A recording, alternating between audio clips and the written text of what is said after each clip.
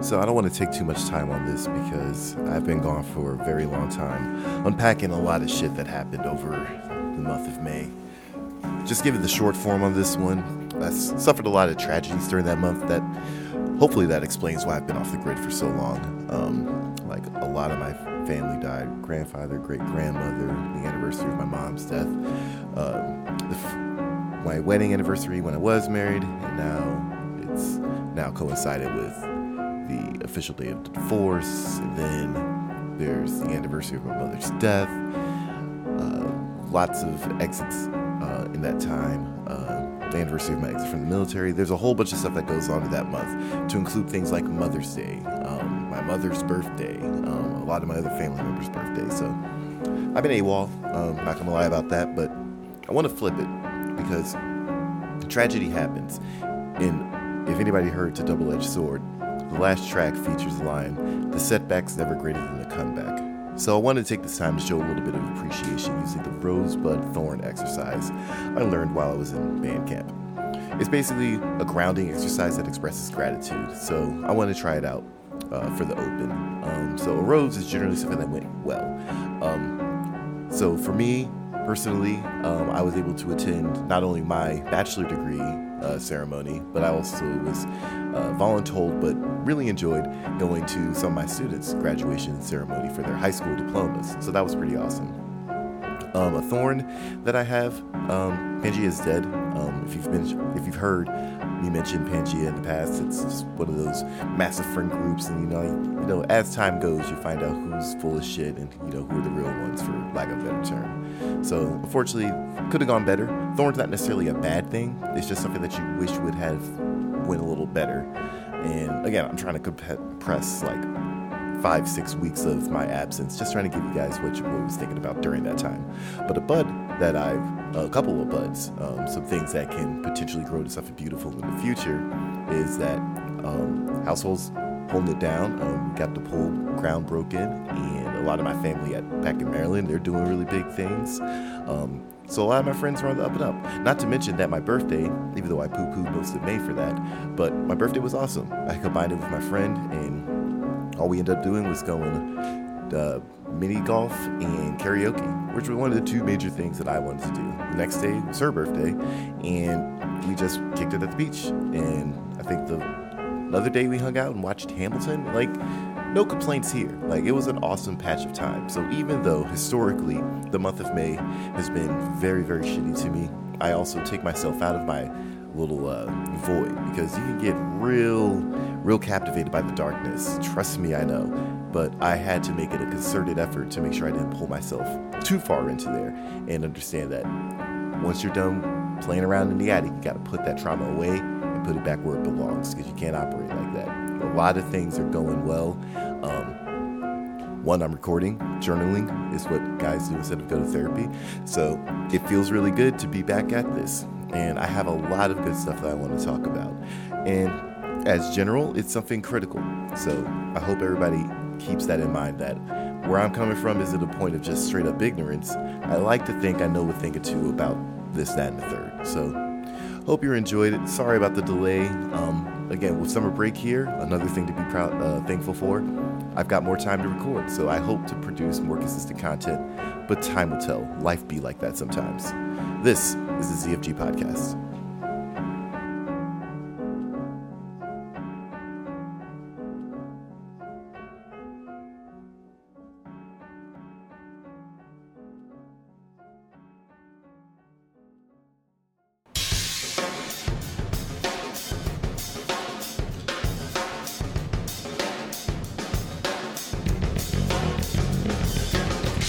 Refocused and refired. This is your man Dash, and this is the ZFG Podcast. Again, the intro explained the delay, so I won't apologize for that any further. But here we are again, enjoying the first couple weeks of summer break for those of you who have like a summer break, and it feels awesome. Gets a lot of time to focus, clarity, and everything like that. I say that knowing that I've just attended a seminar for my state, paid seminar for my state, just to brush up a couple tools. So the teaching gig never stops, honestly. It's just a time to, recollect your thoughts, breathe, for lack of a better term, and then just hit it up again in the fall.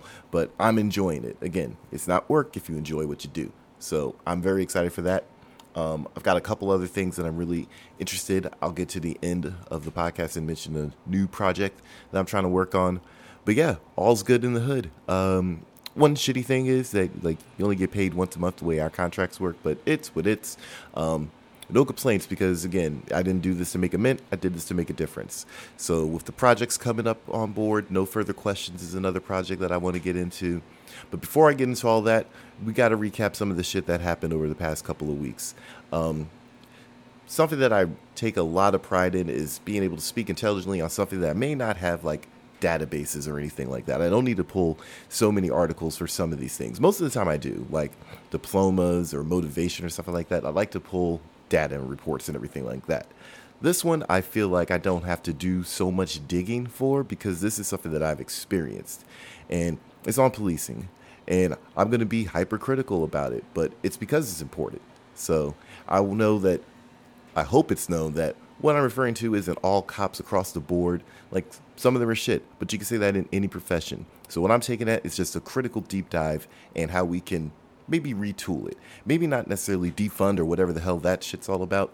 I'm thinking about, is there something about the structure of the police force itself that lends it to more common sense approaches so you have more qualified and, capable officers so they're not sending out some rook to some major event.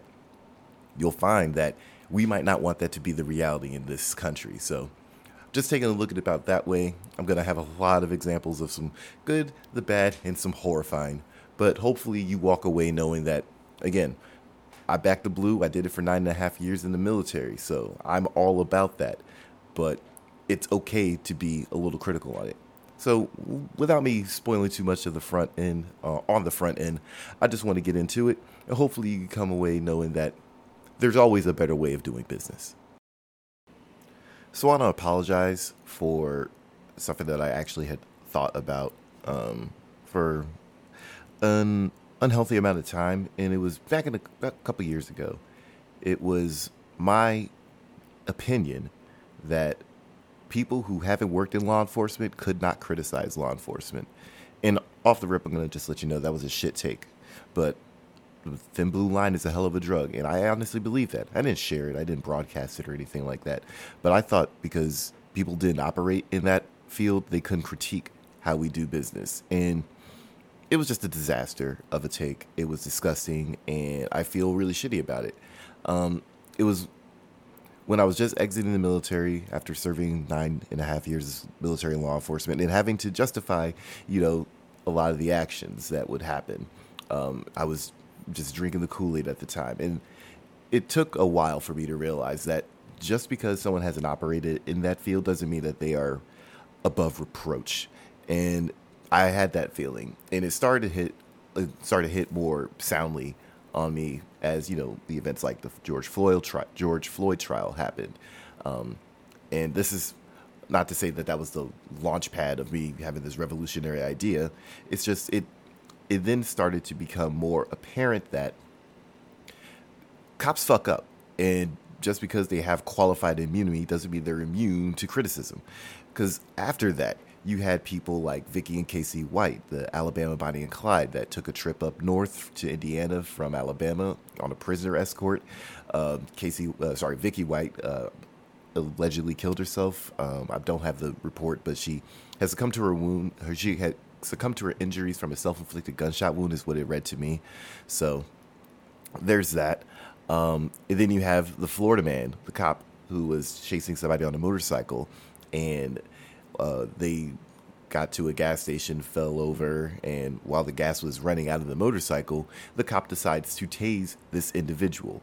This man would then suffer second and third degree burns. Hell, some of the cops that were involved in the tussle also got burned. So there was that one. There's the Uvalde disaster. We'll get to that. But I want to speak definitely on this incident that happened in Kansas City where a pregnant lady got shot.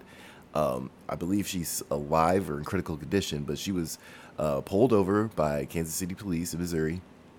And she was instructed to do something that she could not perform, and she got shot by that, for that. And it started to dawn on me that above all else, like, again, to err is human, and we're not trying to take away their humanity in any of these situations. Again, people are the worst type of people. But if you're in the law enforcement realm, can we ask for a raised standard from the people who are positioned to keep us away from the bad guys with guns? And I believe that's a fair question. And that question, a lot of that information is popped up on this website, trainingreform.org, where I just started looking into exactly what are the standards as they currently sit with our nation's law enforcement. And it is frightening, to say the least. There are 37 states, so 74% of them do not have a standard of, working before you actually operate the road. 37 of 50 states allow police to work before attending any basic training. And in that United States average, you have a per capita of citizens killed by police as 3.91 per 1 million, and police are killed at a clip of 1.41 per 100,000. So it is, I don't want to say shocking, but it's disappointing to figure out that more than half of the nation's states do not have any mandatory training for any of their law enforcement personnel. That's not to say that they're just untrained and completely unaware. I'm pretty sure they have background checks and shit like that. But there's no standard for that. So some states that stick out most notably, Hawaii has absolutely no required training for their police officers. And I'm trying to figure that, okay, I get that Hawaii is more of a touristy type of state, but you still have to maintain order in that state because there's residents there. And you don't get to be, you're not exempt to having a standard for protecting your citizens. It's just simple as that. The state of Mississippi, they can work 24 months before receiving basic training. And Mississippi is also a very puzzling state as far as their per capita death ratio. They have citizens killed by police are 4.01 per capita. Police killed are at 3.27 per capita and rising. So that's not great. They have 0 field training hours, and they usually have in-service training. Their yearly in-service training is about a day, 24-hour period. So it's just bizarre that they can have so many uncertified people operate these positions. And let's see, like, I don't want to say they break even with their civilian versus police killings, but still, that's shit, honestly. So it's identified that there is no standardization, and I get that, the federal government, and there's a whole bunch of problems with the justice system in general, but there needs to be some type of standardization because federally it has proven to work. There was a plane flight from Heathrow Airport, a Virgin Atlantic flight, that found out that one of their pilots was not fully qualified to fly. And when they discovered that, it was mid-flight and they had hundreds of people on board, and they decided to reverse course and just buck a U-turn back to the airport where they originated from. Now, this is based off the Federal Aviation Authority, all right? Like, they realized that there was a discrepancy in one of the pilot's training records. There was a certified pilot on board, but there was one who was not fully qualified. And they decided to just turn the bitch around, get that corrected, and keep it moving from there. The only thing the people suffered on that aircraft was a 2-hour and 40-minute delay. And they just wanted to make sure that it was right before they had anything poorly happen.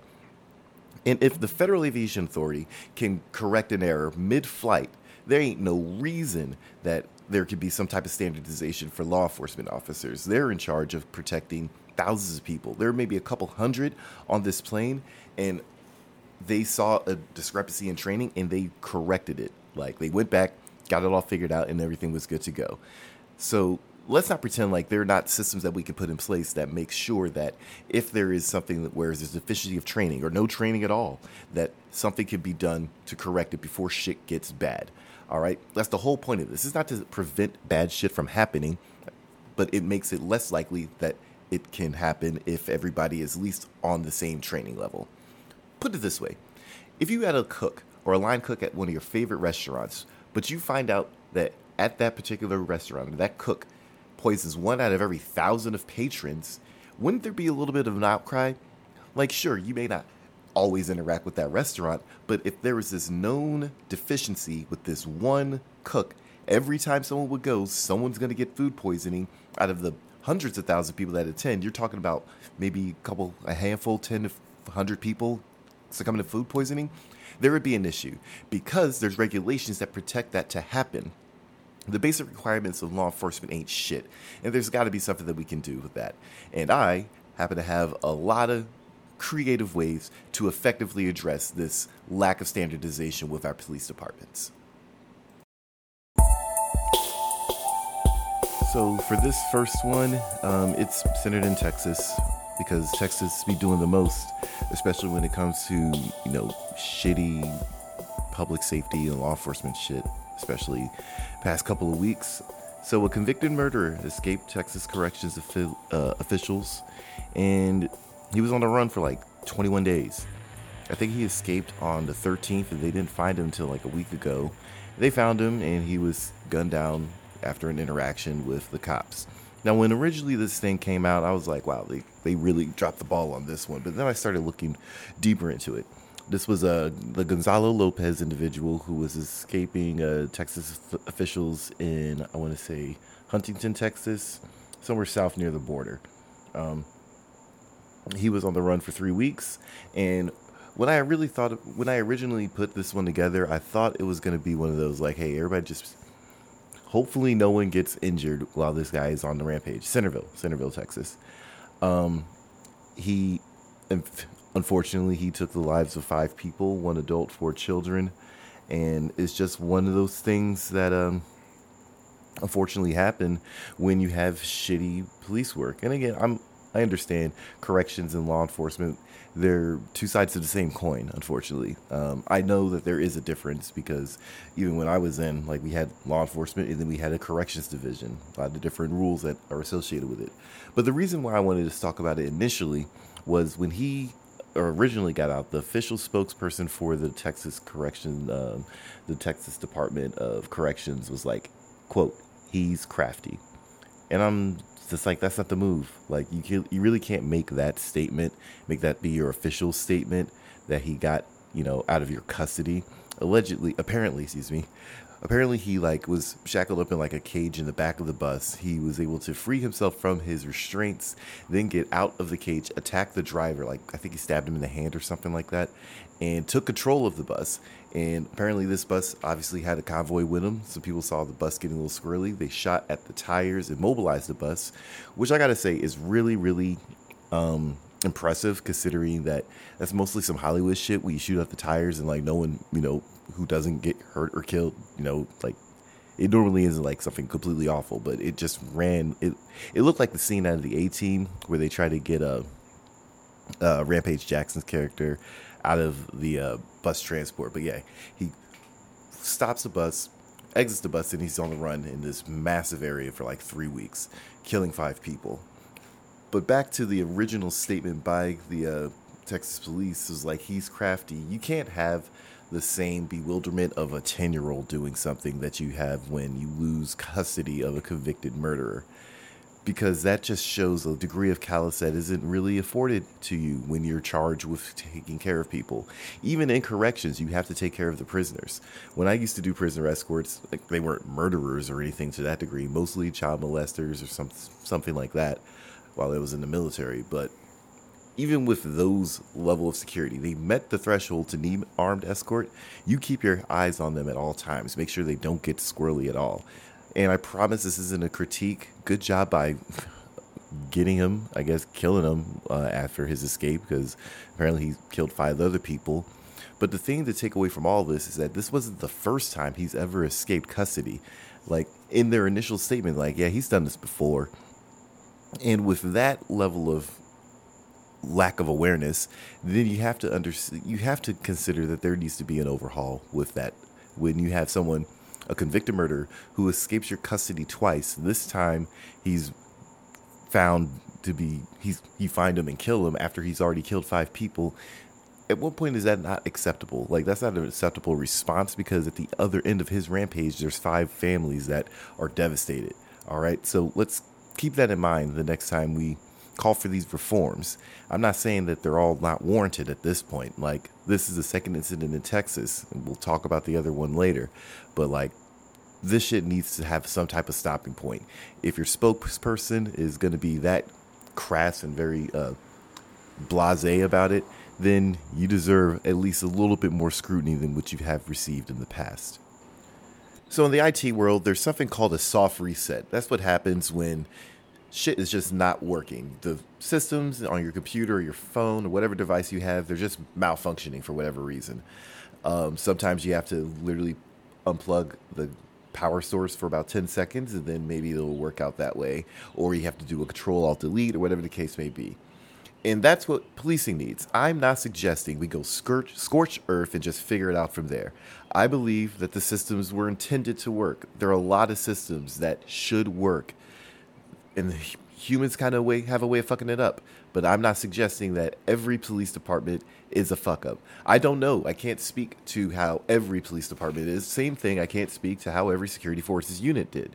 All right. I was able to serve in a law enforcement capacity, then security operations. I don't know anything about like the MWDs or the CADM departments, combat arms training and maintenance. And I don't know about the civilian equivalent. So I'm not suggesting all of this will fix all the policing problems. I can speak from experience that some of the things that we did in law enforcement worked and some of the things that we didn't. And I'm going to go over all of them because at this point, there's just been too many failures in a major way that is permissible. Like, again, to my anecdote about the pilot, you can't fuck this up so many times without taking a hard look at how you're operating and maybe tweaking some things. So what I'm suggesting is a dynamic shift, but a soft reset and just figuring out exactly how we can do this a little bit better. All right. Now, when I was looking up most of this material, I was trying to find out how exactly some of my local law enforcement agencies are constructed. And on face value, it looks pretty simple. It looks familiar to me. All right. You have certain units. You have your K9 detachments. You have your investigations detachments. You have your shift work, your straight legs, as it were, the actual beat cops. Excuse me. And they're shifted up into days and nights, and they have 2-day shifts, 2 night shifts. They switch, what I read, they switch every Sunday, I believe. Yeah, they go from Sunday to Wednesday, Wednesday to Saturday, or the following Sunday. So it looks familiar in that range. All right. So that's helpful, but it doesn't really give me any more context. And I understand. I'm not an idiot to suggest that they would tell us everybody who's operating under there because there's laws protecting, law enforcement from public access. So obviously I'm not trying to get that, but I'm trying to figure out how the patrolmen or the sheriff's deputies and all that, how do they come to the positions that they have? That I couldn't find. And that I believe is a problem. All right. Let me say this immediately. I'm not suggesting that civilian police gets militarized. That happened and it did not work. I'm not suggesting that we make our police more militant. I'm suggesting that there are things that we did at my particular location in the military that would go to be a little bit more helpful. In the same breath, I'm not going to consider the military gets everything right. Face value, the constructs and everything that when applied properly, yes, sometimes it does make sense. The military, in this instance, has a very practical operational structure and progression that could work well in the civilian sector. All right. So I say all this to say that what I'm more focused on in this soft reset is just the duties of junior police officers and how they come to rise throughout the ranks. And what I'm saying in particular with security forces, they did a really good job of making it understandable. And I've been removed for about 3 years now, and it still kind of makes sense. I don't know if civilian sectors are actually using this, if they have some type of way to navigate the structure of their duty experience, find out who does what. But if they don't, this is a suggestion. It will probably not work because, again, trying to make the military into police, no one likes to hear that. So I want to make sure that this is known to be a fluid framework and not etched in stone, because there are going to be anomalies to this. I'm going to mention a couple of those as I work my way through. Again, this is mostly straight leg centric. I'm not ignoring like the other shreds or the other attachments and detachments. It's just I'm going to operate from what I experienced because I made it from the junior patrolman all the way up to flight sergeant, and it's what I know. All right. And I know some of the things that we did that worked, and I know some of the stuff that did not.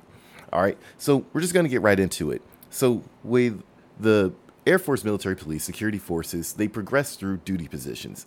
When you enter, you have what you are considered an entry controller, gate guard, all right? That's where you basically set up shop and you're at a static post. Now, here's the thing that's probably not going to jive with most civilian law enforcement. That means you need to be stationary at one location. But there are opportunities to do that, especially when you consider the current state of affairs. Before you get the privilege and the duty to have a mobile patrol, you must be able to secure your little plot of land, own what's yours. All right, you have gates or golfs or whatever type of jargon you want to use in the military. We have certain critical infrastructure locations in a municipality, i.e. your schools. You have tons of places like that where you have to make interactions with people on a daily basis. And this isn't to say that you're looking for anything bad to happen, but you're establishing some sort of presence that can build a rapport.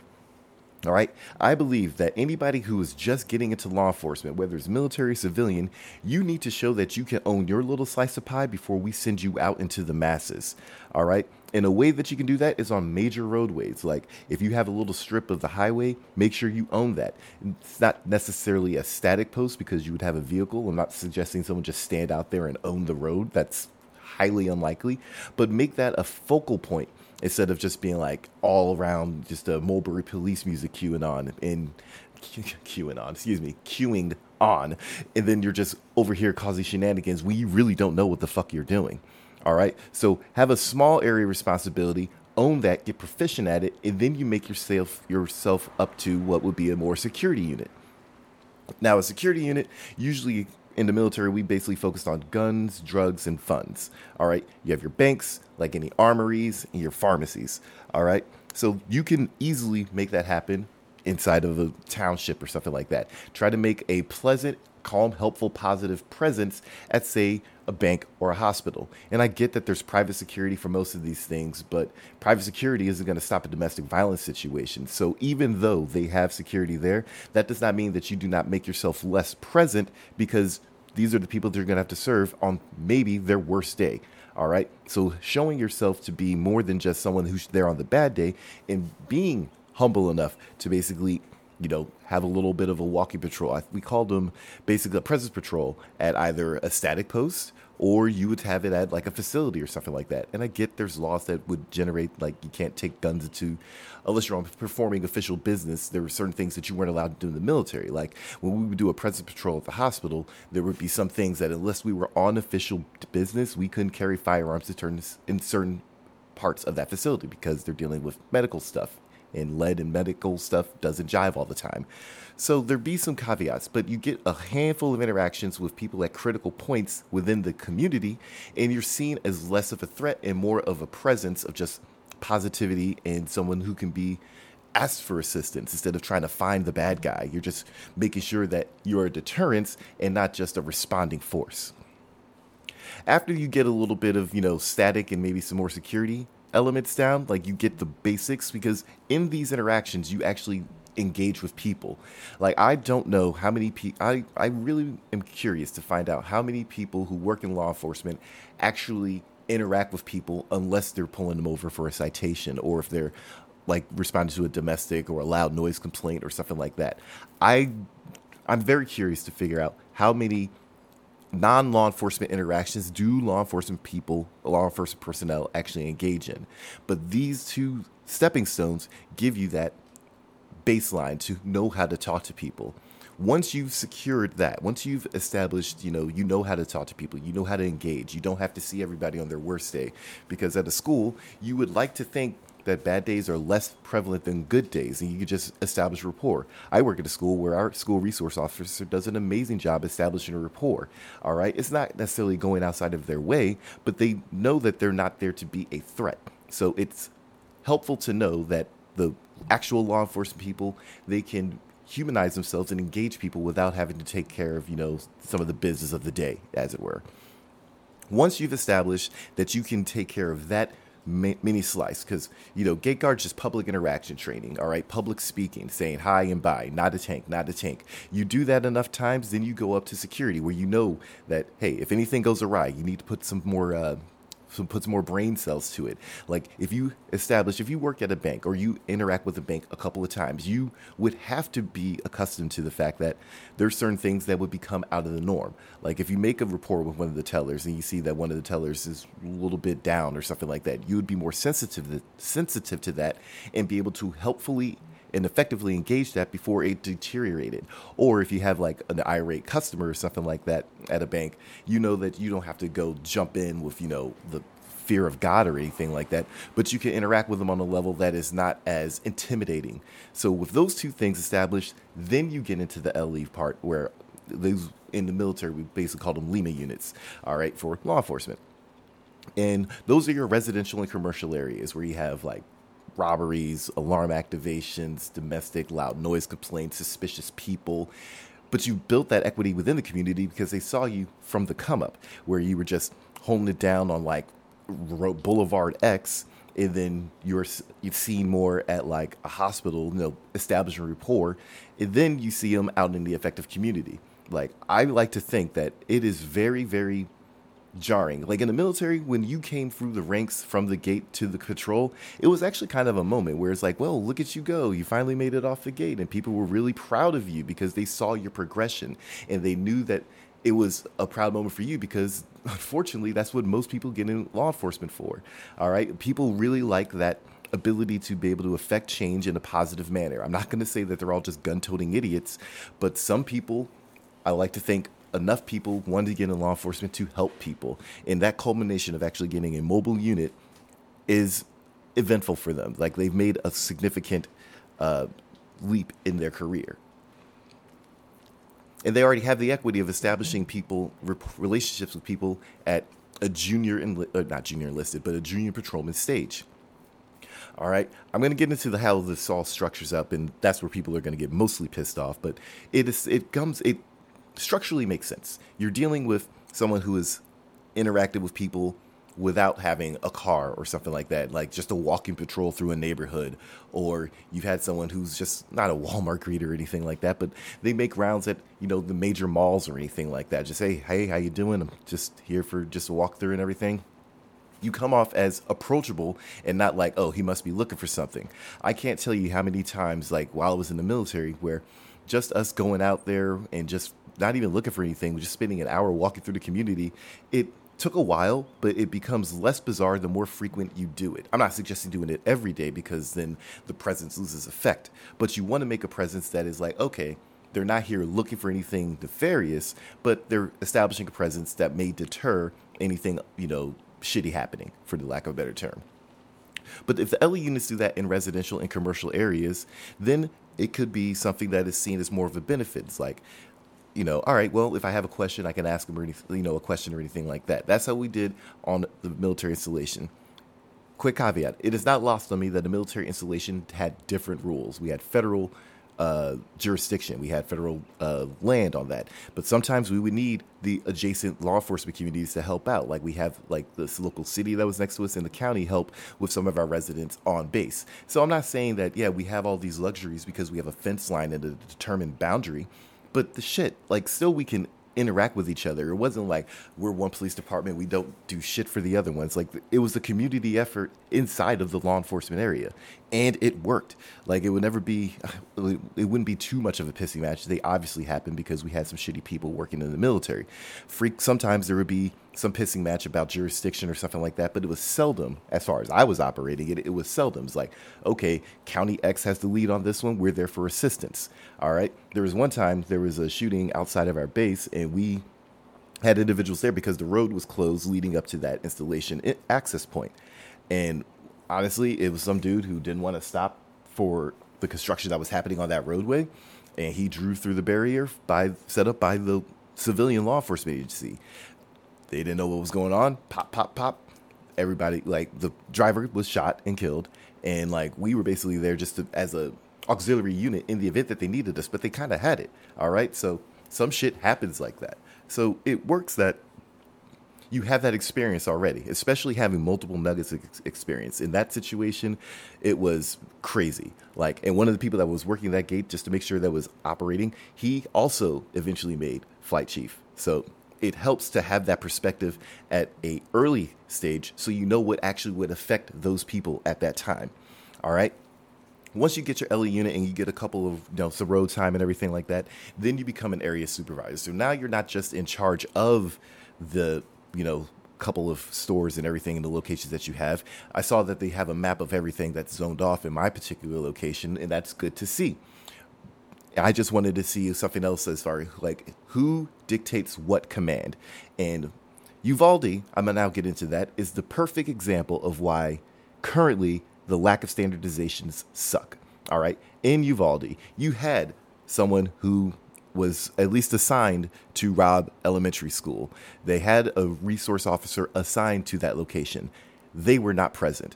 And in any situation, security forces 101, I will take charge of my post to protect all personnel and property I'm responsible for until properly relieved.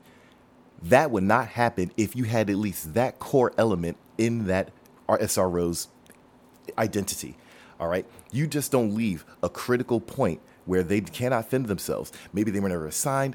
We don't know because Uvalde's been really shitty with the points on this one. But right there is a core tenet of security forces. If you institute that nationally, you do not have that situation. Okay, I'm not going to sit here and say that everybody in the security forces always stayed on their posts or anything like that. That would be a lie.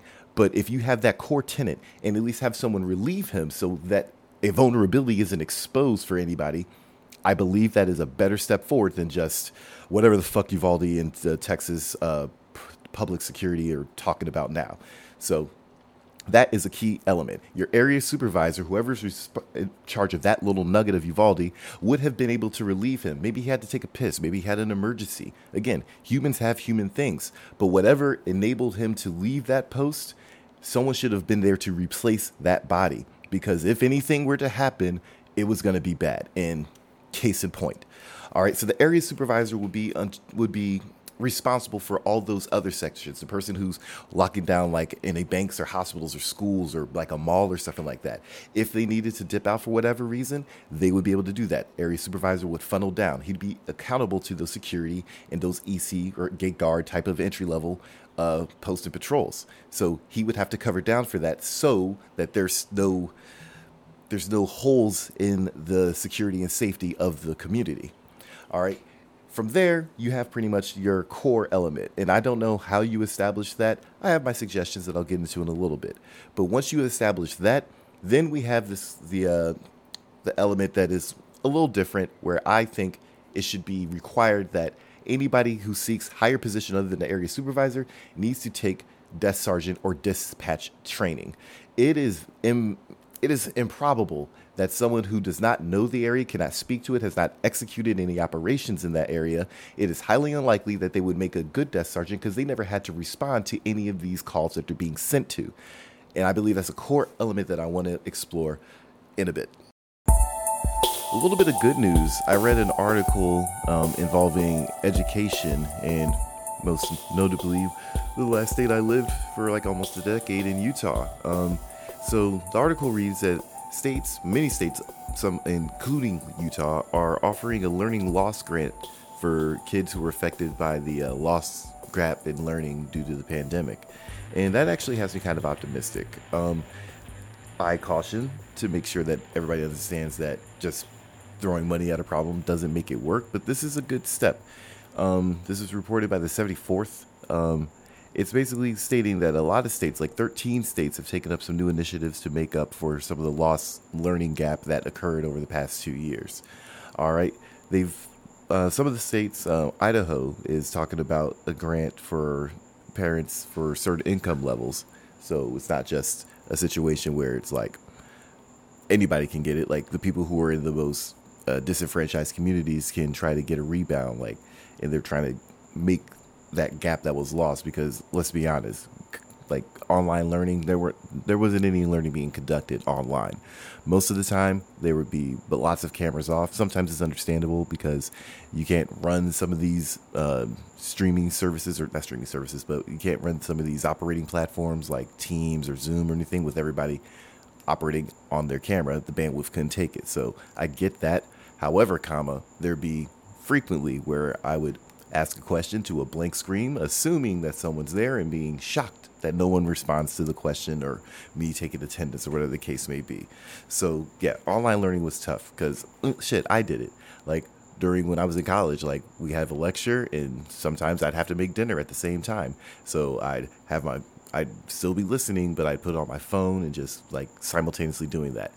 All right, so I'm not even going to throw shade at the kids not paying attention because, again, online learning gives yourself opportunity to multitask. Sometimes you don't multitask. Sometimes they just have it on for show, and then they go off and play Xbox or PS5 or whatever the case may be. But they're trying to make it efforts like that. Idaho's putting in money. DC is basically going away from online learning altogether. States like Hawaii, they're struggling to hire special ed teachers. They might have found a fix. In this article, it reads, in an effort to recruit and retain special education teachers, they've increased special education teachers' pay by $1,000 per year. And that's pretty good. I mean, Hawaii has a really, really high cost of living, so I hope that actually makes a dent. But it's something that incentivizes them to take up that program. That being said, you just can't pay them more without taking care of them. All right, I'll get to that in a little bit. But a couple more states, you have Connecticut. They basically have early childhood education is getting $150 million investment for the state. Colorado, they've got a pre-K bill that they signed, a universal pre-K bill they signed into law. So a lot of the states, I think in total is like 13 of them, they're trying to make some worthwhile investments in the children. And that is awesome. I mean, I'm not going to throw shade at that. Literally paying for the future is always a worthwhile investment. I only caution that if you're going to try to get the students to get on par, you've got to take care of the teachers. And speaking as one of them, money ain't the only, motivator in this. I won't say motivator. I already had a conversation about that. But money isn't the only thing that you're chasing at this point. It is very difficult teaching any level of student, especially after these past couple of years. Like there's so many social emotional problems that are going on with them because they haven't had to grow up technically throughout the pandemic because they were at home. And rightfully so, like millions of people were dying, but they lost all sorts of social skills and developmental hurdles erupted, and then they're all thrust back into school, and lo and behold, you might have an adjustment phase. So yeah, the students had it rough, but the teachers also have it they're at a disadvantage as well. Like they would have to, like I remember last year I had a class of like 40 something kids online. There ain't no way in hell that all of them are listening to me, especially as a math teacher. So I'm not going to kid myself. Like you try to catch all the ones that you can, try to get them incentivized. Like strangely enough, my first year teaching, I actually had a lot more parent-teacher conferences because of online learning. So there was a benefit to that. But you can't just dump money at it because I'm letting you know now, like I got into teaching not to make a mint. I went in it to make a difference. And sometimes I feel like I do, and sometimes I don't. And that's what is imperative. You can't have your employees, your administrators, your teachers, your specialists feeling like all they're doing this is for a paycheck for a system that will fail them or pass them on regardless when they haven't earned it. Like, I'm sure there's stories abound about people who should not have walked across stage. I know some personally. I know teachers out there also know that situation. So don't just give us the money. The money is appreciated. I mean, we love that. It gives us that sense of accomplishment, and you can survive and pay for your bills and shit. But you have to invest equally into the teachers. Hawaii has a good idea for the special ed program, and again, no shade there. But if you really want to get these kids to where you want them to be, you've got to invest into the schools, the structures, the administration, all that stuff. And you got to have people that want to do it. Because like in law enforcement, if you just incentivize the dollar sign, you're probably going to get some shit cops. So don't make it about, oh, well, you get more money, so why don't you go into teaching? If you got money-hungry motherfuckers who are in this profession, we don't need that, all right?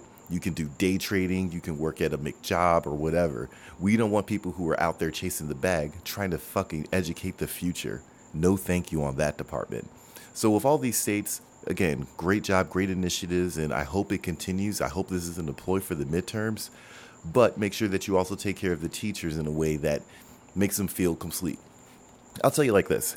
At the end of the year for this past school year, I had a feeling that I haven't felt in a couple of years. My last deployment was in 2013, and I felt relieved that the school year was over because it was literally like I was getting out of a war zone.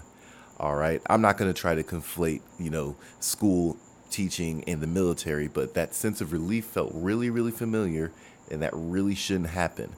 All right. There's nothing you can do about it. It's like high stress and chaos, and it's disgusting sometimes, but I had that same relief. We should not be made to feel that after a school year, it's like we survived something. All right. We should be able to enjoy it, and we did, but it shouldn't be this like breath of fresh air after being suffocated for 10 months. If that's the way the school and the administrators feel, I think you can look at the students and be like, okay, we can try to get you there, but you kind of got to work with us too. So don't make it about the money, make it about their achievement. All right. Some students are probably going to fall off the rolls, but you want to make it so they have an opportunity to do better. And these states are making a really good effort in extending that opportunity to the students. Just don't forget about the teachers and admin as well. So at my base, we worked on what was considered a consolidated law enforcement desk. We had medical, fire, and we had law enforcement dispatch for all the responsibilities, to include security because we had an airfield and everything like that. So our consolidated law enforcement desk was pretty awesome. The people who made it to the desk sergeant were not the dispatchers on the fire medical side. Those were the better dispatchers. I will never sit here and suggest that desk sergeants are better dispatchers than anyone else. In fact, a lot of the best calls were dispatched from them, and they may not have operated any of that stuff, but those people know how to talk to people, and they know how to get critical information. They go through a lot of training. They've done this for a while. So it eliminates just any Tom, Dick, and Harry just walking up, taking the test and be like, I like to dispatch, please. No, you kind of have to have some equity, some training, and some common sense in order to engage people, in order to be actually a benefit in that position.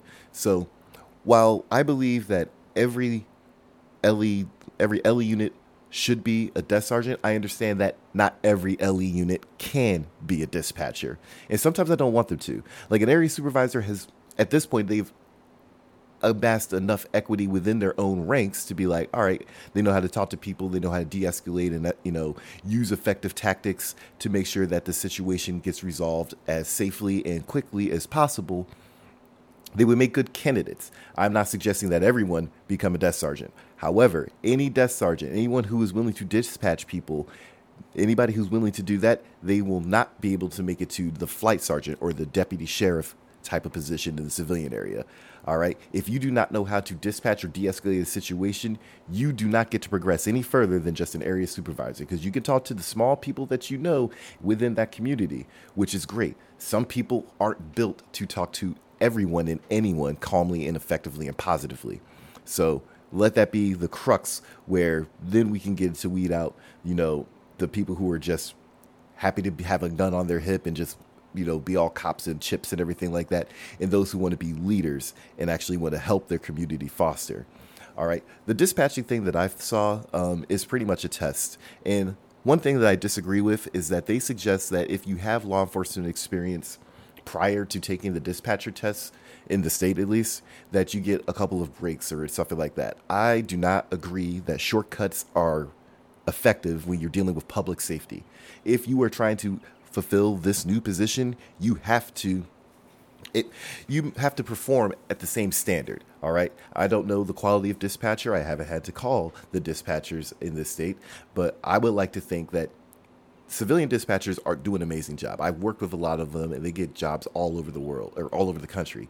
So I like to think that they do a good job, and they probably do a good job because they didn't cheat the system.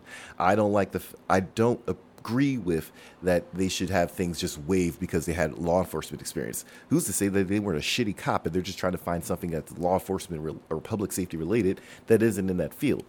I would suggest that they retool that, because not every great cop, there are a lot of great cops that just would not make good desk sergeants in my experience. But once you make it after that, and then this is over the counting of years, like none of this stuff is instantaneous. You don't go from gate guard to area soup in a week. All right. There are anomalies to that, but I'll talk about those later. But you do not make it. You don't make those decisions. You have to put in work in order to get that responsibility. Because if you just gave it to anyone, which unfortunately some of these law enforcement agencies appear to be very lax with their standards that they give a badge and a gun to, then problems will happen. But once you make it through that and you become a flight sergeant, which means that you are now a leader of a group, a collective, like a team.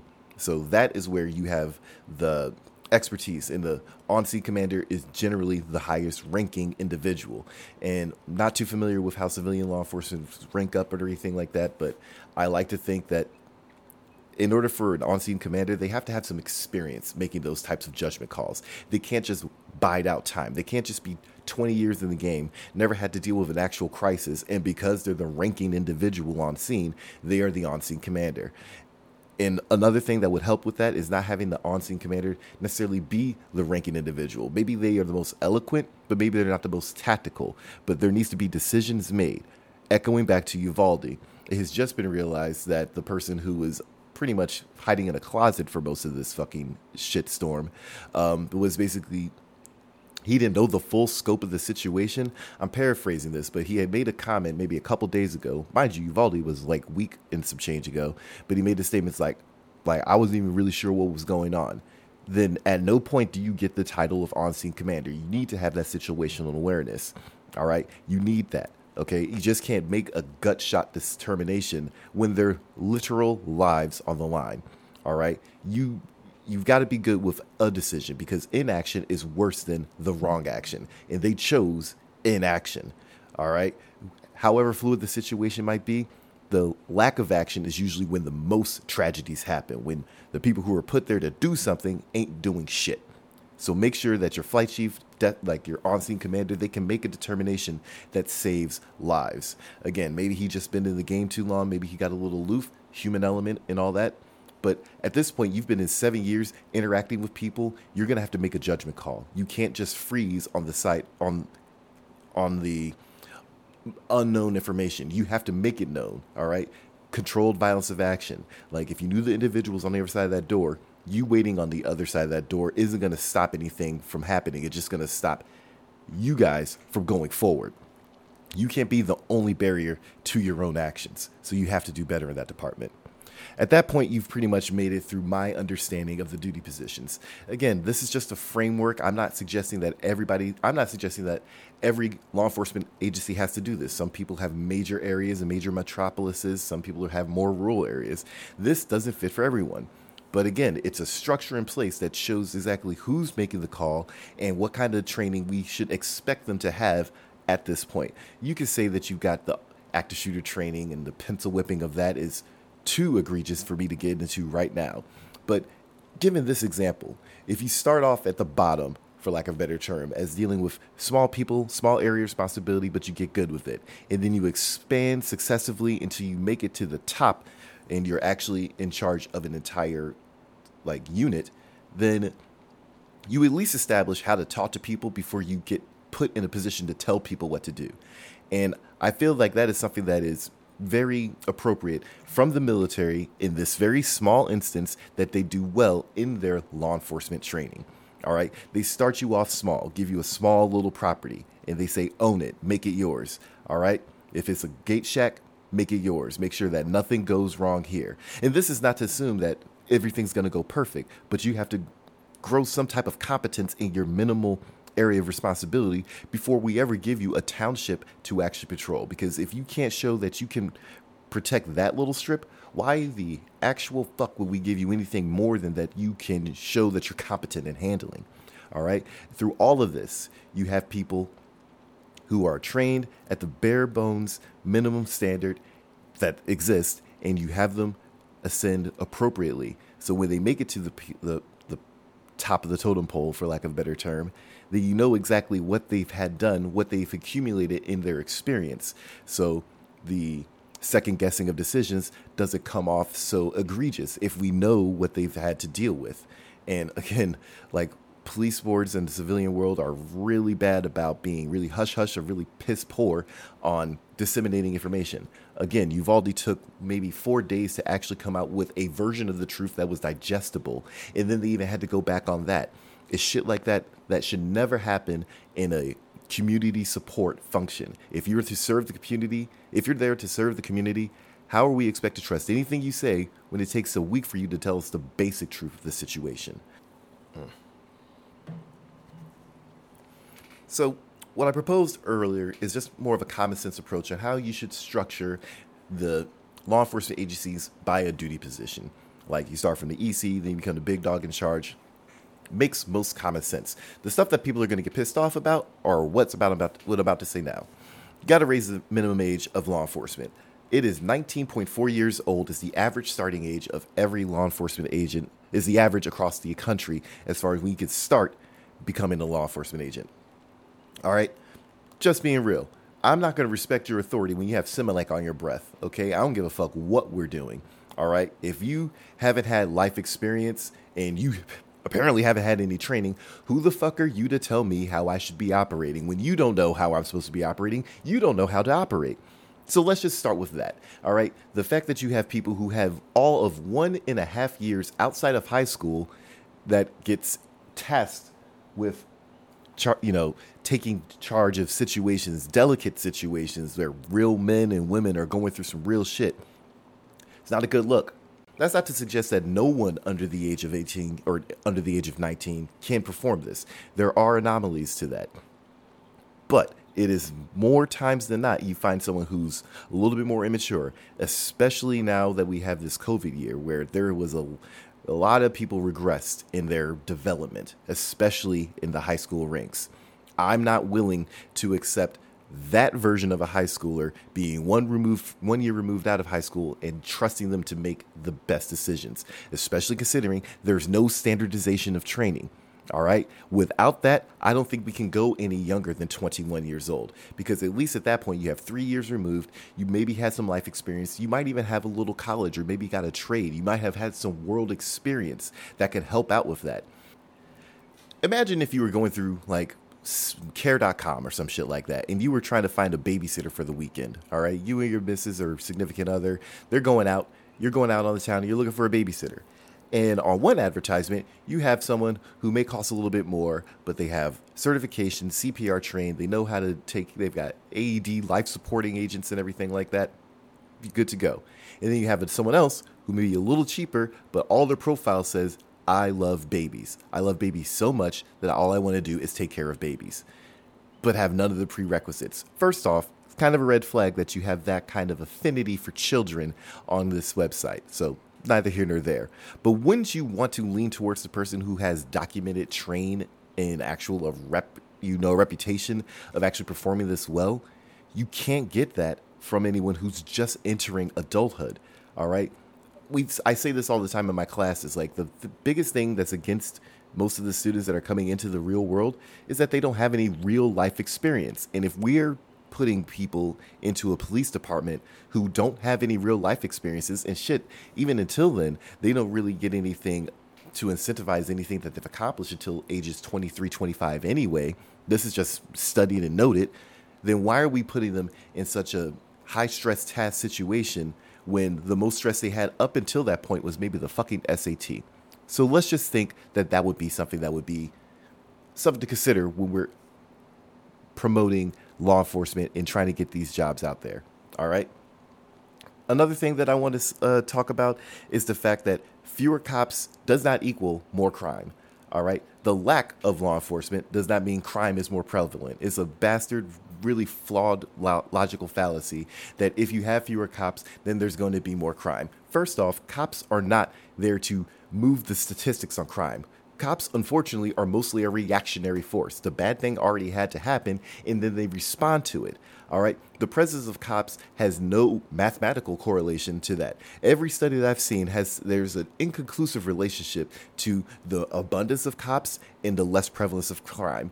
And I know there's going to be someone from some affiliation wing that shows that in certain cities, obviously more cops don't affect that much because, well, look, you have major city X, Y, and Z, and they defunded, their police departments and this, that, and the third, and it showed to be a problem.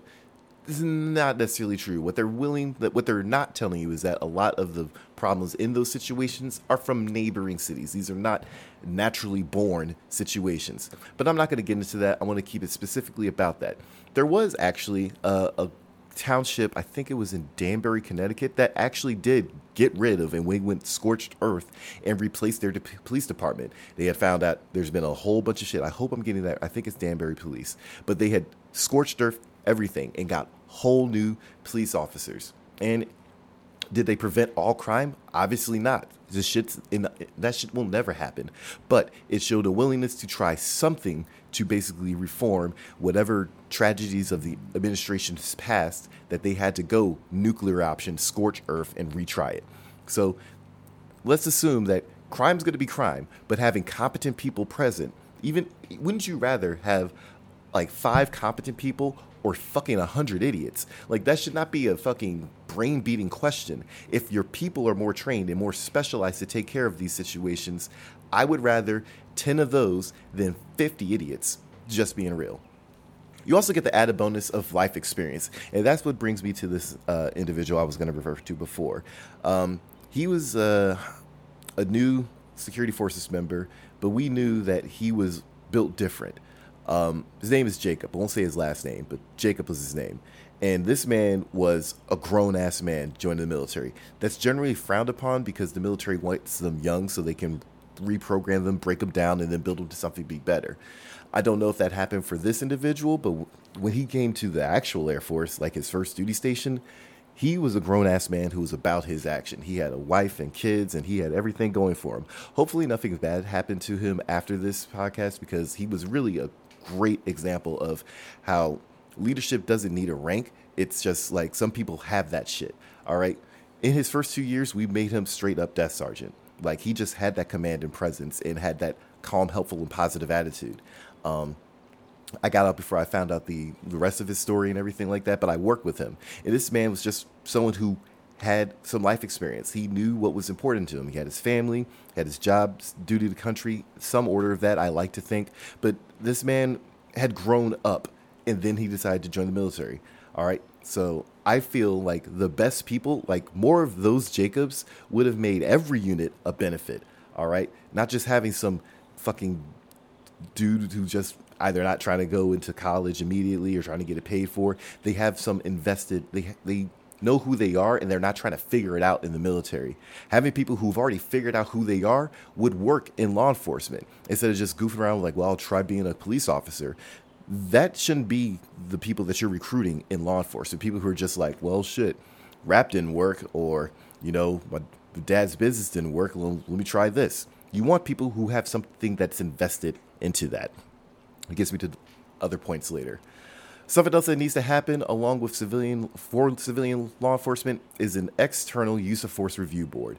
And I don't know if they have anything. I tried to find it on the Department of Justice website, and the closest thing that I found remotely to that was like some type of community affairs or offices of community involvement department.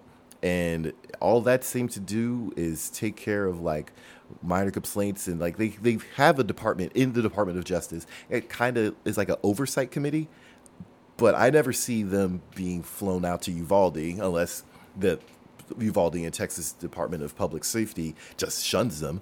But yeah, I'd never see them in like those big issues. If there was an incident that ever happened on base, we would immediately get a call from our headquarters in San Antonio, Texas. Like if something reached the threshold of use of force, like either a taser discharge, firearm discharge, anything involving, you know, high valued assets and like possible damage and loss of life, we would get immediately an investigation. And not even to basically just see who did what wrong. It's like what happened that went and led it to be handled poorly or properly. All right. It's an investigation for fact finding. It's not trying to burn anyone, even though everybody likes to sensationalize it. Like there was a situation where when I was in the training department, I had to speak to the use of force review board for an incident that happened on our base. And it wasn't trying to ding anyone. It was just trying to find out exactly what happened in that situation. All right. But for the civilian law enforcement, it has to be federally led by the DOJ. All right. And paid for by the precinct in question. All right. So it doesn't come on the taxpayers' dollars because cops aren't going broke being cops. They need to pay for that in the event they have a situation where it rises to the threshold where it needs to be federally investigated. All right. If federally mandated, you don't get the bullshit that you have Uvalde doing, stonewalling the investigation. And that doesn't brood any public confidence. At the very least, you need to instill confidence in the people that you're immediately serving. If you can't do that, then you should go scorch earth, Danbury, Connecticut style, and just revamp the whole fucking unit. Additionally, you need a community review board, a group of civilians that is basically there that you are held accountable to. All right. You're not cops to protect yourselves. All right. That's what the second chance vests are for. That's what all that training is for. You're there to protect the people. They're not the ones who are supposed to be tasked with taking all this shit up. You are, because you guys have the money. You guys have the training. You guys have the procedures. You guys have the backing. All right. Does the public need to know your TTPs, tool taxes, procedures? Do they need to know how the sausage is made?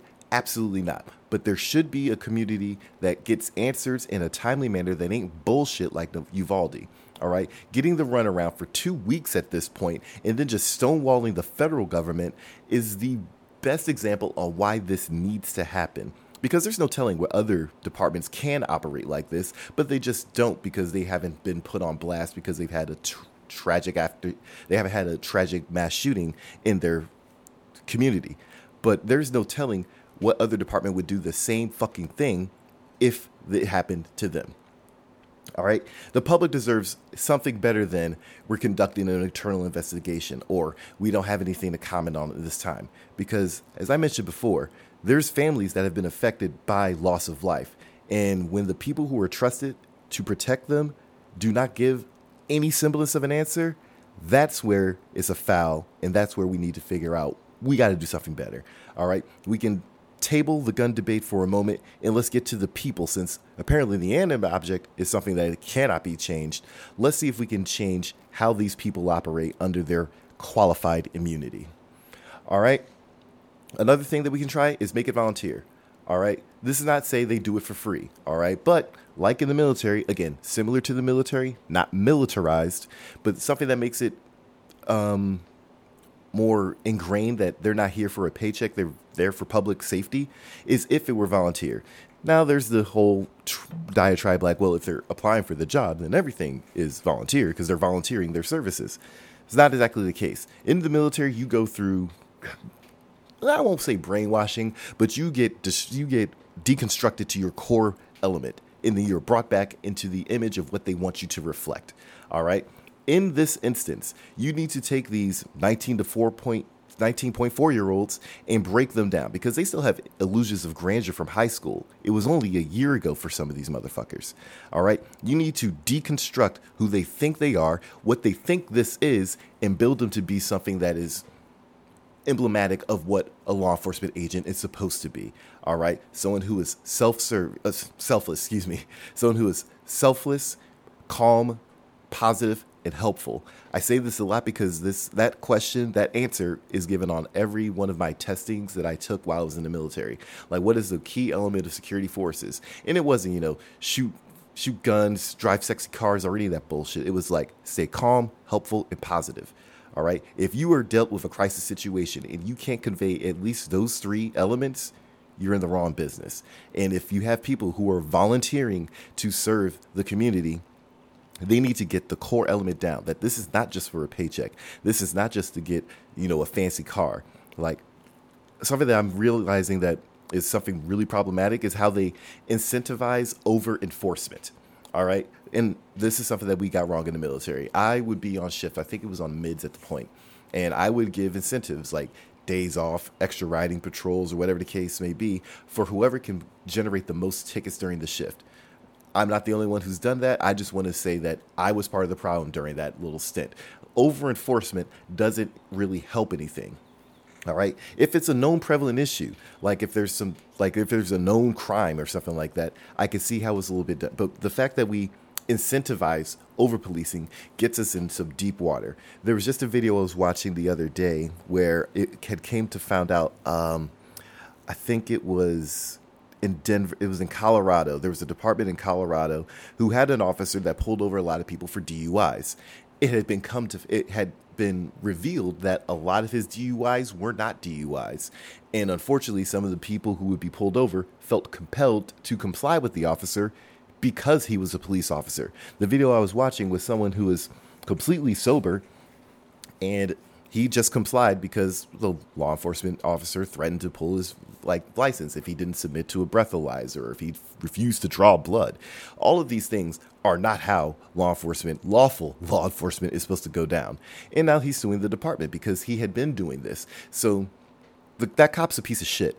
And over incentivizing it kind of makes that monster happen, where you're kind of looking for shit to go wrong, so you're making shit up to get yourself credit for. Like, there'd be times where in a lawful traffic stop that you would discover some elements that would be not true. And that's not to suggest you never pull anyone over, but not every traffic stop needs to end in a citation. All right. There is some wiggle room. There is some officer discretion with that. But when you have the higher ups, and I was guilty of this as well, that incentivize over policing, then you're going to have these guys make up these monsters. I'm not going to say it's all the time, but let's stop promoting it like that is the main reason that you want to do this. Like on the website for one of my local law enforcement departments, it was suggested as a bonus that you get to ride home in a patrol car. So you get your own little car they get to drive in, and you really don't have to use gas because it's the state or city or local PD's vehicle. So let's stop incentivizing that, because it makes it really attractive to the wrong people that just kind of enjoy that shit. So I suggest all this, not knowing if it's actually happening. I would like to think that maybe there's some states that may be doing this, but there's no way to know. All I know is that there's a wide variance of what the standard law enforcement officer has to do in order to perform law enforcement duties. And I don't think it's great that 74% of the states don't have any standards of training. And I feel it would be beneficial to all the citizens of this nation if we just got started with that basic premise, that the fact that there is no standardization across any of the 50 states may be a problem in how policing gets conducted in this country. So I've been dunking on cops the entire episode, and rightfully so. The shit ones. Not all cops are what I'm referring to when I talk about this, but the ones in the intro, they deserve to get called out and all that shit because they're making it bad. They just have to do better. And some states have actually started to do that. I just found out that my old stomping grounds of Virginia, they've joined 20 other states by banning ticket quotas for traffic cops. So that's actually pretty helpful because you don't want to be seen as the person that you only see when you're getting pulled over for a citation. All right. So they're basically banning the mandatory quotas that they had. 20 other states have also done that. Arkansas, California, Connecticut, Florida, Illinois, Iowa, Louisiana, Montana, Michigan, Minnesota, Missouri, Nebraska, New Jersey, New York, North Carolina, Pennsylvania, Rhode Island, South Carolina, Tennessee, and Wisconsin have all passed legislation saying that that's not a move anymore. And I remember being in the military contributing to that because I would incentivize earn free days or EFDs to make sure that, hey, let's get these tickets up, make sure that they're good. Sometimes the tickets went in sick anyway because, unfortunately, some of our cops were just shit at writing tickets and they were bad at paperwork. I mean, they'd be able to talk to someone, they'd be able to do the job, and the tactical shit, couldn't do paperwork to save their life. It's what it's. But just showing that they're trying to move away from the more enforcement part of the law enforcement and trying to be more of that community policing element, that speaks volumes. It makes it a lot easier for those great cops that are really good at interpersonals and who might not be the door-kicking badasses they want some of their peers believe themselves to be. It puts them in a position to show out in a more positive fashion, engaging the community, not showing up on their worst day. So I applaud the states that have done that. And the article I pulled up is from goodnewsnetwork.org. It speaks about ending over-policing, all right? I spoke about this. You don't get less crime with more cops, all right? The math doesn't math that way, all right? There's no correlation to that. But it puts more of an emphasis on that, we're here to make sure that you're safe. We're not here to catch you doing something wrong. It's a much more healthy dynamic to know that your law enforcement is out to serve and protect you rather than bust your balls or potentially shoot you. All right. So it makes more sense to do that. Another thing that this does, it basically shows that there needs more standardization. Again, only 20 of these states out of the 50 do this. So for the states that weren't mentioned, what the hell? How do you think that's helping? All right, I get it. The revenue goes back into the community and everything, but at the same time, like, if you're not hurting for money, we all know police unions do not hurt for money. All right, so let's try to make a better decision with that. Because once you start banning the quotas, you then have to evaluate the officers something different. Again, I know I used to do this. That's why I'm speaking so intelligently on it, because I know it was such a terrible idea when I instituted it when I was, in charge of a shift. It was just a shit move. I don't know if it still goes on. It's been out for a couple of years, but at least people are realizing that just because you pull people over doesn't make you a great cop. Like, shit, there was that cop in, I think it was Colorado, who would incentivize pulling people over as well for DUIs. Come to find out that a lot of the people that he pulled over weren't actually drunk. There was a video that I watched about this, and that man only complied with the police officer because he was the police officer. All right, he threatened to pull his license, revoke his license if he didn't submit to a breathalyzer or the blood draw and all sorts of shit. And unfortunately, there are a lot of cops out there like that. But when you take away those quotas, like you have to get this many DUIs, you have to get this many traffic tickets, that puts the onus on the officer to have another criteria to show that they're worth a damn. And I think that helps in the long run, because if you only had a guy who was good at catching people in their worst moments, then you forget about the cop that, just doesn't allow those worst moments to get poorer. All right. So if you have individuals like that who are still putting out quotas, just respectfully decline that. Know that your job is not to basically rack up a high score in tickets during the shift.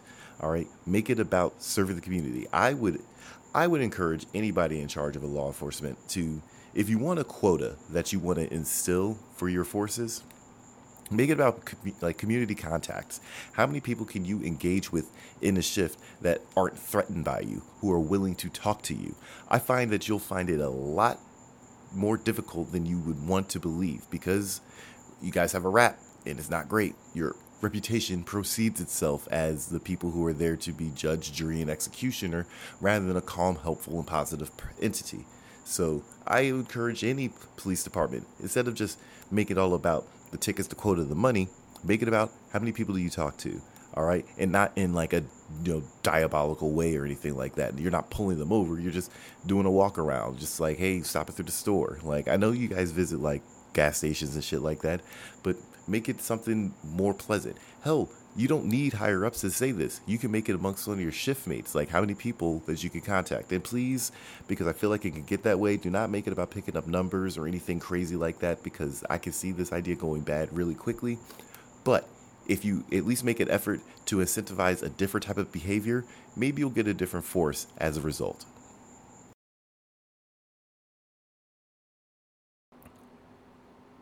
Do you remember when the cops arrested the CNN reporter for reporting the news in Minnesota during the George Floyd protests?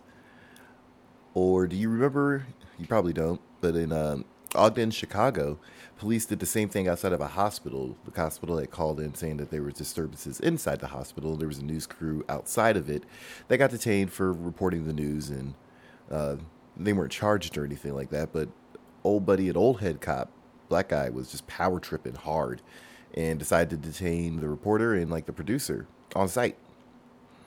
Do you remember when the Capitol Police straight bodied a man with a shield? Like, dude was crouched over on top of like a cement spot as they were clearing a path for the former president's photo op. Like, moved his camera, body checked him with a shield, crumpled him, and just kept on just destroying everything in his path. Like, that man was a menace. If you don't remember that, then that's why this conversation is so important. All right? The fact that those are the ones that you might have forgotten puts into perspective what's going on that we haven't seen. Those are all televised events. And we don't encounter this too much I don't remember encountering it too much in the military. And where we were at, we did like air shows and shit. We would invite 1 million people onto this installation, but they knew that the shit wasn't a game once you reach that threshold. And maybe because we had the luxury of having the federal installation laws and everything like that, we didn't operate it autonomously. Told you, we had, concurrent jurisdiction with a lot of our neighboring departments. But I want to say overall, in this very minor situation, as far as duty positions are concerned, the military got it right. They set up a structure for where the new recruits aren't taking care of dire situations until they're ready and they're more properly trained, or let's say until they have any training. Again, the military police, we go through what, like in 3 months of this shit, which is more than what I can say for most of America, but we go through something before we actually get on all the training that we have. Like, we go through basic training, which is 2 months. Then there's the military aspect, which is additional 3 months. And even before that, before your duty position is certified, that might even take a couple months to a year. So before you're put in a position where you actually have to decide, life or death situations or, crisis engagements, you have at least a year of actual training and repetitive training and reinforcement to make sure that you know exactly what you're doing. Because when it comes to national security, that shit matters. It should matter just as much to the civilian police, because no, you don't have nuke codes or anything like that, but you deal with people. You're dealing with children, families, and the like. We're doing the same thing there. So how is there such a dichotomy? And I can tell you is because most of our governing principles are federally mandated, and there are significant consequences for us if we fuck that up. All right. Again, they kind of got it right. I'm not going to give them carte blanche. It's like, oh, military nailed it. There's a lot of things wrong. Most of it is the people compartment of it. But I'm not saying becoming a civilian police officer should be impossible. Like, we can't just raise it to like the oldest of us. We shouldn't make it impossible, but we should make it imperative. The people who enter that field need to know that this job is not a paycheck. You are sacrificing yourself in some situations for the betterment of the community. And if you're like those 19 officers in Uvalde who put their lives of more significance than the children, just stay out of the fucking career field. We do not need you people in that field, like dead ass. Like, I get it. You get scared. You never know how you're going to react to a situation until that situation happens upon you. But if you're one of those 19 people, I'm sorry, but we can do without that. So let's make it more accountable. We need to make this something that has teeth, and that people just can't become a cop and just be like, well, I'm a cop now. I got a car. I can pull people over. That's awesome.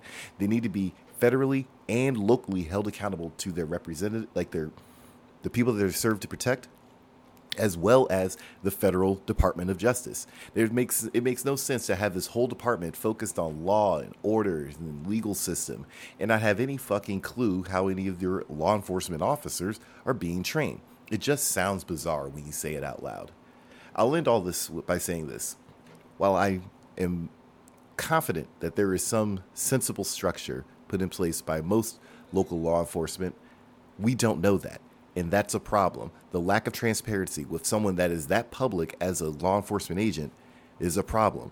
If you can't see exactly how that particular part of the sausage is made in your society, I like to think that's a foul. And it doesn't mean that you have to open the doors and have walkarounds or anything like that. In fact, when I was researching this, they do have a civilian council of people that are like that in one of my localities. That's great. And that goes a long way into minimizing, it enforces the community involvement in policing, the community orienting policing, as they call it. It helps to know that you're not being duplicitous, you're not being secretive, you're not taking 5 days to figure out, all right, what are we going to say to these people for our flagrant fuck up? If you have that level of transparency, and I'm willing to bet that at least 74% of the country probably hasn't even thought of that concept, I like to think it could only do better for those people involved. Ultimately, we're just trying to get rid of those fucking bad apples that everybody likes to throw under the bus. Like, oh, just a couple of bad apples that makes it bad for everyone. Why is that a bad thing? Why would you want to keep the bad apples? Like, the worst that will happen is that 86% of the law enforcement community, they keep doing their fucking job and being amazing at it. Like, we understand that these are more outliers than they are the actual feature. Unfortunately, you are in a position where you cannot allow for that many outliers. All right. If you guys are a brotherhood, then you need to get with your brother or sister and basically be like, that shit ain't cool. The cops that arrested the people in Minnesota, they should have had them talking to. That happened a couple years ago down in, I want to say Miami. Like, some cop was just getting real belligerent with a group of people that were coming out, and he was about to do something stupid, and then a black lady cop on the same department addressed it right then and there. I'm sure you've seen it on Facebook, but it was like, no, we don't do that. And she briefed and chewed his ass right there on the spot. That needs to be the other factor of this. You can't just have a bunch of good cops that don't say shit, because that's complicit. All right? You have to have those good cops actually kill those types of behaviors, the toxic behaviors that make law enforcement so fucking difficult, like where everything's going to get scrutinized, rightfully so, but make sure that it gets corrected on the spot. On the spot correction goes a long way than just trying to huddle up with your boys and be like, all right, what do we do from here? That can't happen anymore. Things are way too important, way too visible for you to basically take your time or just stonewall the Department of Justice, Uvalde. You need to be forthright, because once you lose a little confidence in your community, then it all goes to shit. They're not going to call you for anything, and they're going to want action. Right now, they're just asking questions, and right now they're getting to the point where they're going to demand answers. So if you're part of that 86% that don't have these interactions where like you're actually a respected figure in your community, that people come to you for help and they don't feel apprehensive and they trust you and everything like that. If you're one of those cops, when are you going to get pissed off about this? When are you going to get pissed off that they are right in their critiques of you? They're right to scrutinize you, because even if you are not part of the problem, the systemic problem that is just like, well, cops are going to do whatever they feel, or they can try to do whatever they can get away with. If you're complicit in that, then get pissed off enough to be like, yeah, we are not above reproach. I see the chiefs do it all the time, but it needs to be from the ground up. This effort will not work if it's from the top down, because people are just going to lose interest in shit like that. This needs to be something that is within that brotherhood. That's the only way that anything tangible that can fix this will last. All right? So get pissed off. Take some personal ownership of this. Not protection. Don't get defensive, but own your career. All right. Hopefully it's a career to you and not just a paycheck. Like, feel that you are part of something better that needs to be better for the betterment of your community. Before I roll out, I want to make sure everybody is good, healthy, safe, and secure. And I want to talk a little bit on my special project that I'm going to be making through Lineage. And I hope it's going to be a documentary or docuseries. Not really sure where I'm landing on it, but it's going to be on mass shootings. In my law enforcement career in the military, I got a lot of exposure. I was part of a lot of organizations. I was an instructor on active shooter incident response. And I'm just fascinated at this point, because it's a combination of just gun lust and training and just like perceptions of public safety and the necessities that need to happen with that. So I'm going to be developing this during the summer while still producing content, definitely, because I really like getting this stuff out there. But on the back burner, I plan on producing a documentary, probably going to put it on YouTube or something like that. But I really hope that it works really well. Hell, I might even get it on Amazon. I actually have a couple other avenues that I want to explore with that. But I plan on having it done over the summer, because unfortunately, the only time a school shooting can't happen is during summer break. Fucked up to say, but it's just the truth of the matter. So I want to make sure that I get all my ducks in a row for this one and make sure I produce the most quality content. It'll be video. There'll be a little bit of video. I'll try to get some guests. We'll try to get all that stuff taken care of. But this is a passion project of mine. It's not a great subject matter, but I know that as a subject matter expert in this field, that I feel very comfortable talking about this, even though it's a very uncomfortable discussion within our culture. But I want to make sure that I put my best effort out there, and I really want to hit this hard, and I want to knock it out of the park. So stay tuned on that. Also, I got the music element to it. I'm going to be working on a couple projects here and there. Your boy's going to stay busy. So the main flagship will be the ZFG podcast. Thanks for listening. Please like and subscribe, leave a line, and make sure that you guys stay safe. Stay tuned for more. I'm your boy Dash. Hope everybody has a good week.